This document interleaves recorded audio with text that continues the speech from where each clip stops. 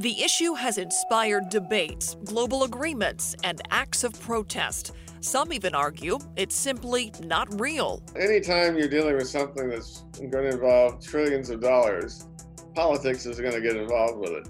But science shows Earth's climate is changing and has been changing throughout history. That evidence has taken the form of rising temperatures, shrinking ice sheets, and more extreme weather events. Floods, hurricanes, and raging wildfires. We would not be seeing the unprecedented extreme weather events that we're seeing if not for human-caused climate change. New research says children will bear 88% of the burden of disease related to climate change. You may notice the month of May was a little toastier than normal. And that's because Earth just experienced its hottest May on record. It's a global issue with local implications. What does the future climate of Texas look like? Why is that something you should care about? And how did this issue become so polarizing? KSAT explains. KSAT explains. KSAT explains. KSAT explains. On demand, in-depth perspective. Perspective on stories we bring you in our newscasts throughout the day. This week's episode of KSAT Explains is all about the facts and science of climate change.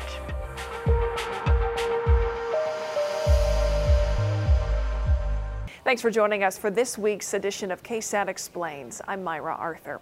If you've seen this show before, you know that we take on one topic and go exploring, sharing the ins and the outs, giving it context. Well, this week we're talking about climate change, and we're turning to our own weather team to take the reins for this episode. Meteorologist Sarah Spivey and Katie Blake explain the scientific topic that's become a hot-button issue. As meteorologists, it's our job to keep you informed about the weather. But something we get asked about a lot is climate change. What is it? Is that what global warming is? And is it even real? And while the two are definitely related, weather and climate are not the same thing. So let's start there. What's the difference between weather and climate? Well, one way to visualize the difference between the two is to imagine weather being a very young, inexperienced baby, and climate as an older, very wise person. Okay, I know this is strange, but just stick with us. Yeah, as meteorologists, we focus on the weather, short-term atmospheric events. Climatologists, however, monitor long-term weather patterns and trends. That's what climate is. Weather can be very erratic and temperamental, just like a baby, full of quick changes and seemingly random events. Take, for example, experiencing a severe thunderstorm in the middle of a drought or a very strong cold front in the heart of spring. Right. Climate, on the other hand, takes into account the average weather patterns over a long period of time, usually at least 30 years. This means that climates are fairly well established and steady, just like the personality of an older person who has had years to understand the way that life works. A good example of climate would be the fact that West Texas tends to be dry in the spring, while East Texas usually gets quite a bit of rain. Yeah. Lastly, as meteorologists forecasting the weather, there are often immediate and sudden weather hazards like tornadoes, flash flooding, hail, and even hurricanes. All of those things warrant watches and warnings from the National Weather Service. Meanwhile, if climatologists notice any changes in the average weather pattern, that may actually hint at long-term hazards. So, since we are not climatologists, we had the opportunity to speak with one. Dr. Nielsen Gammon of Texas A&M University will help us understand the history of climate in Texas and current climate trends in the Lone Star State. Climate change in general is a very normal process that's been a part of the Earth's past. Climate has changed over the course of the Earth's history. Actually, of course, the Earth has changed also. Continents have rearranged and so forth. And there have been very dramatic shifts over millions of years. There was a few times when practically the entire Earth was snow-covered, and other times when there was basically only ice on the highest mountain peaks. We entered a particularly variable climate period a few million years ago when we started getting these episodic ice sheets covering parts of North America and Europe. Recently, that's been going on with about a cycle of about 120,000 years. So we're about 10,000 years since the last ice age. And at that time, before we recovered from the ice age, temperatures were obviously cooler in Texas. It was also drier. There was a lot more forest cover, particularly in the mountains of West Texas. Since about 6,000 years ago, we've been pretty steadily warm and wet in some periods, dry in others, but essentially, if you went back in time a few thousand years ago, you probably wouldn't be able to see much difference other than the considerably lower population density and the lack of freeways. However, recent trends have shown a considerable increase in global temperature. We've also experienced a fairly substantial warming trend in Texas over the past 40 years, and that coincides with the warming trend that's been going on over the entire globe, basically. And it's also at the pace that we would expect, given the global climate change that's being driven primarily by greenhouse gases. So in Texas, at least, the temperature trend has overwhelmed natural variability, and that's why in any given month, we're much more likely to set a maximum temperature record than a minimum temperature record. As was just mentioned, greenhouse gases are the main driver of climate change around the globe.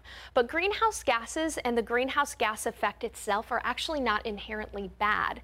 In fact, our planet would be uninhabitable if it weren't for the greenhouse gas effect. Here's our Earth. And every day on Earth, we breathe in nitrogen and oxygen. Those are the two primary components of our atmosphere. A very small percentage, less than 1% of our atmosphere, is made of these gases that trap in heat from the sun. And without these gases, heat would actually escape back out into space, and that would mean that the Earth would be much colder, likely covered in ice. Instead, these greenhouse gases that are present in our atmosphere act like a blanket or a greenhouse to keep in the heat, regulating the Earth's temperature and making it perfect for sustaining life. But it's important to note that this is a delicate balance, and significant increases in these gases has led to a global warming trend. So let's take a closer look at each of these individual greenhouse gases. And before I begin, I want to mention that these gases are naturally occurring in our atmosphere. However, a significant increase in these gases, these greenhouse gases, is directly correlated with the Industrial Revolution and the mid-20th century. Got it? All right. So first, let's take a look about water vapor. Water in the gas form is the most abundant greenhouse gas in our atmosphere. And it's generally a very good thing. It allows for cloud formation and weather patterns, but air with more water in it can hold more heat, and that could lead to more evaporation, and that puts more water into the air, warming the air even further. The second greenhouse gas we'll talk about is by far the most important contributor to human-caused global warming. It's carbon dioxide. CO2 is released when fossil fuels are burned for energy and transportation. And according to the EPA, it actually counts for 81% of all U.S. greenhouse gas emissions. Next, methane, good old methane. As a gas, methane traps a lot of heat, and scientists consider methane the second most important contributor to human-caused global warming. Methane is produced from sources such as rice fields and cattle raising, both of which have greatly increased thanks to the worldwide population boom and food needs around the globe. Finally, nitrous oxide is a greenhouse gas which is produced by some factories and power plants and plant fertilizer. Nitrous oxide breaks down the protective ozone layer in our atmosphere. So that's a snapshot of the greenhouse gases that have been increasing mainly because of humans, and especially since the mid-20th century. Now, the good news. There are things that you and I can do to limit the amount of greenhouse gases being put into the atmosphere. The biggest thing? Reduce our carbon footprint. A carbon footprint is the amount of carbon dioxide and methane that someone produces based on their habits and their consumption. You can think of a carbon footprint on an individual level. For example, I have my own carbon footprint. However, groups of people, businesses, states, and countries have their own carbon footprints too. So here are a few things we can do. Number one, walk or bike when you can. Keeping your motor vehicle in the garage when possible helps to cut down on emissions. Number two, eat local. This can include picking up more local products at the grocery store and/or going to the nearest farmer's market to pick up produce. Buying local will also cut down on emissions, since a lot of food we get at the store is first shipped across the country and even parts of the world before it makes it into our grocery baskets. On a similar note, number 3, cut down on your red meat consumption. This will again help to cut down on shipping emissions. However, red meat, like beef, actually leaves behind a much bigger carbon footprint in the production stages versus that of chicken, for example. Basically, it takes more resources to produce, package, and ship red meat.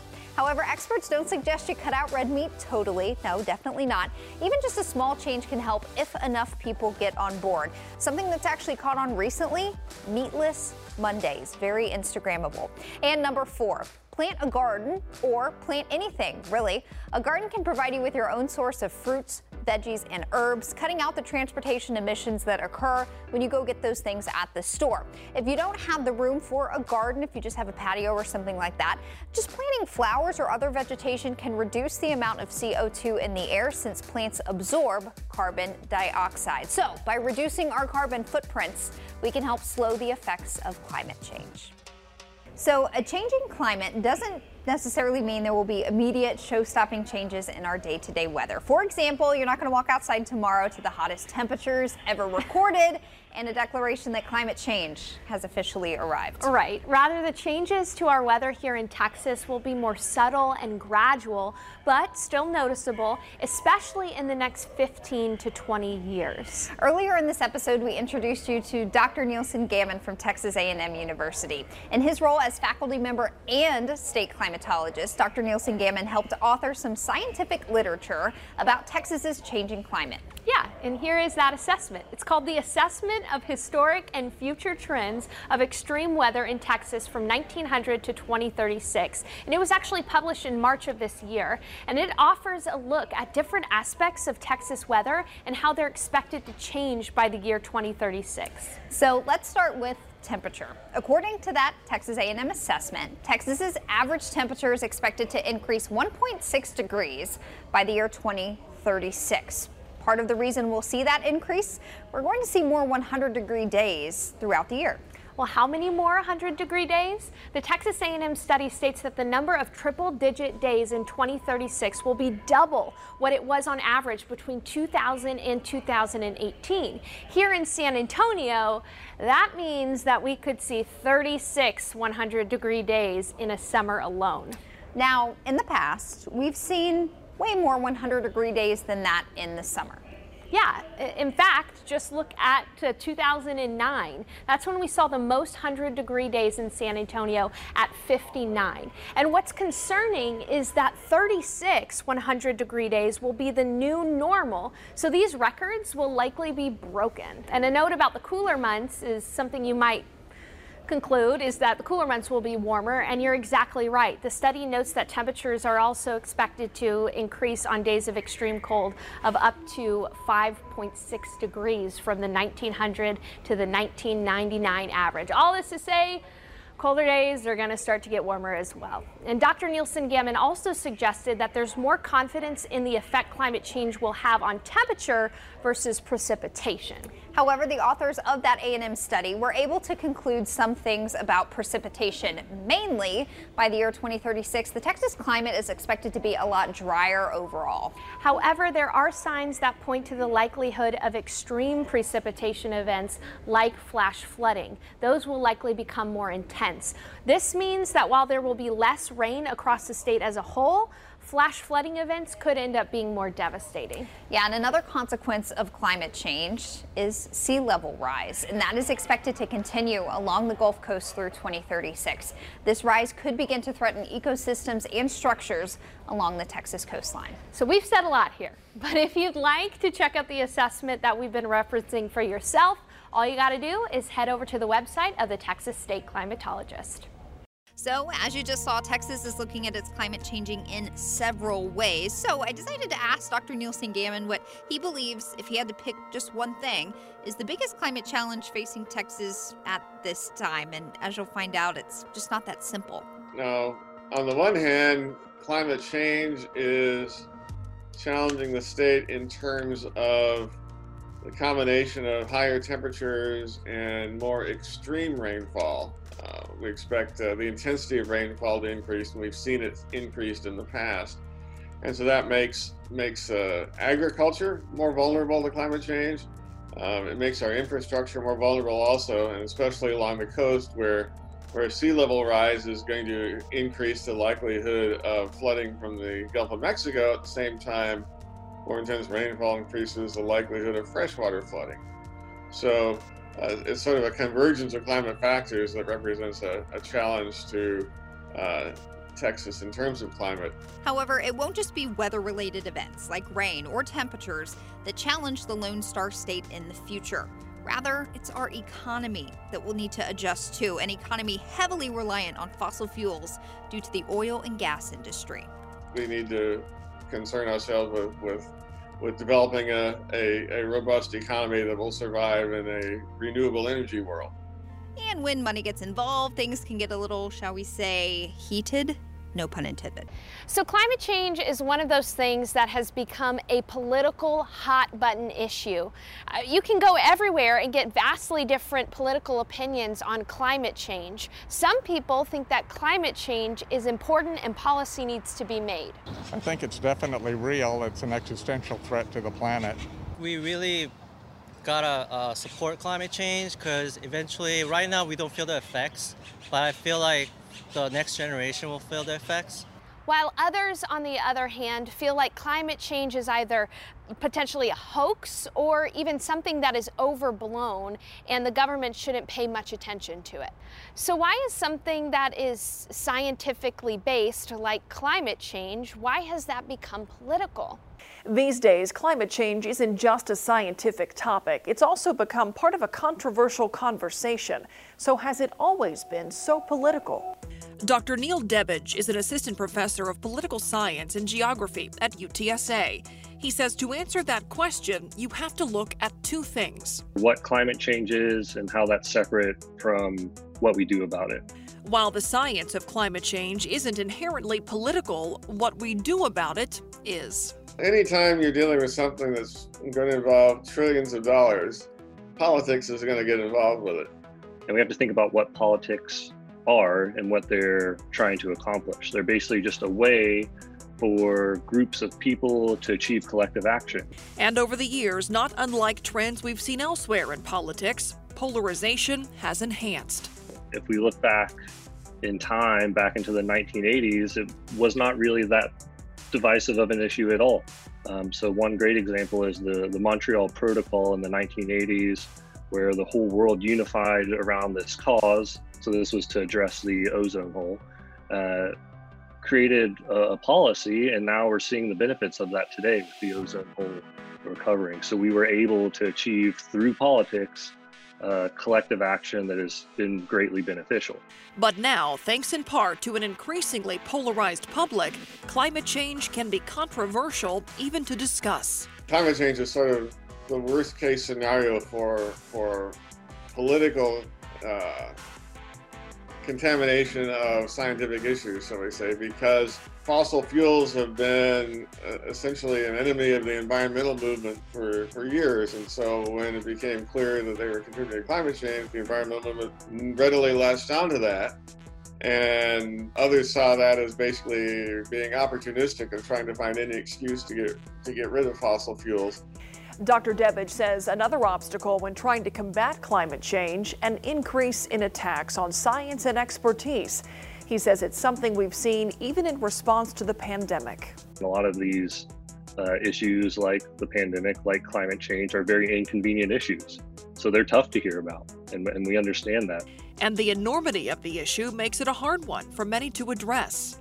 The primary benefits of doing so will accrue to our children and grandchildren rather than to ourselves, means that we're having to imagine a benefit rather than actually experiencing it directly. Dr. Debbage says it's up to the experts to communicate the tangible effects of climate change. And there's some really interesting studies that have already kind of started trying to accomplish that have shown how things as simple as cereal and coffee, those prices are going to increase. So what you're eating on your breakfast table every morning is going to be impacted by climate change, because we know with more erratic weather and climate, that's going to impact agriculture.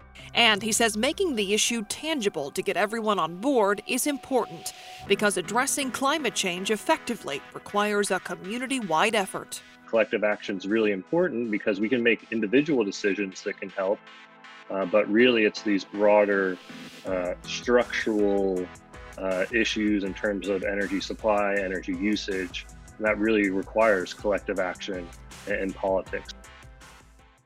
As meteorologists, we can only relay what the science is clearly telling us. As a whole, the Earth has been steadily warming since the Industrial Revolution, and even more so since the 1950s. And we hope we've been able to explain that science a little bit better today. When we talk about climate, we're talking in terms of decades or centuries, and that can be hard to wrap our minds around, and that's why it can be difficult to get real momentum for change.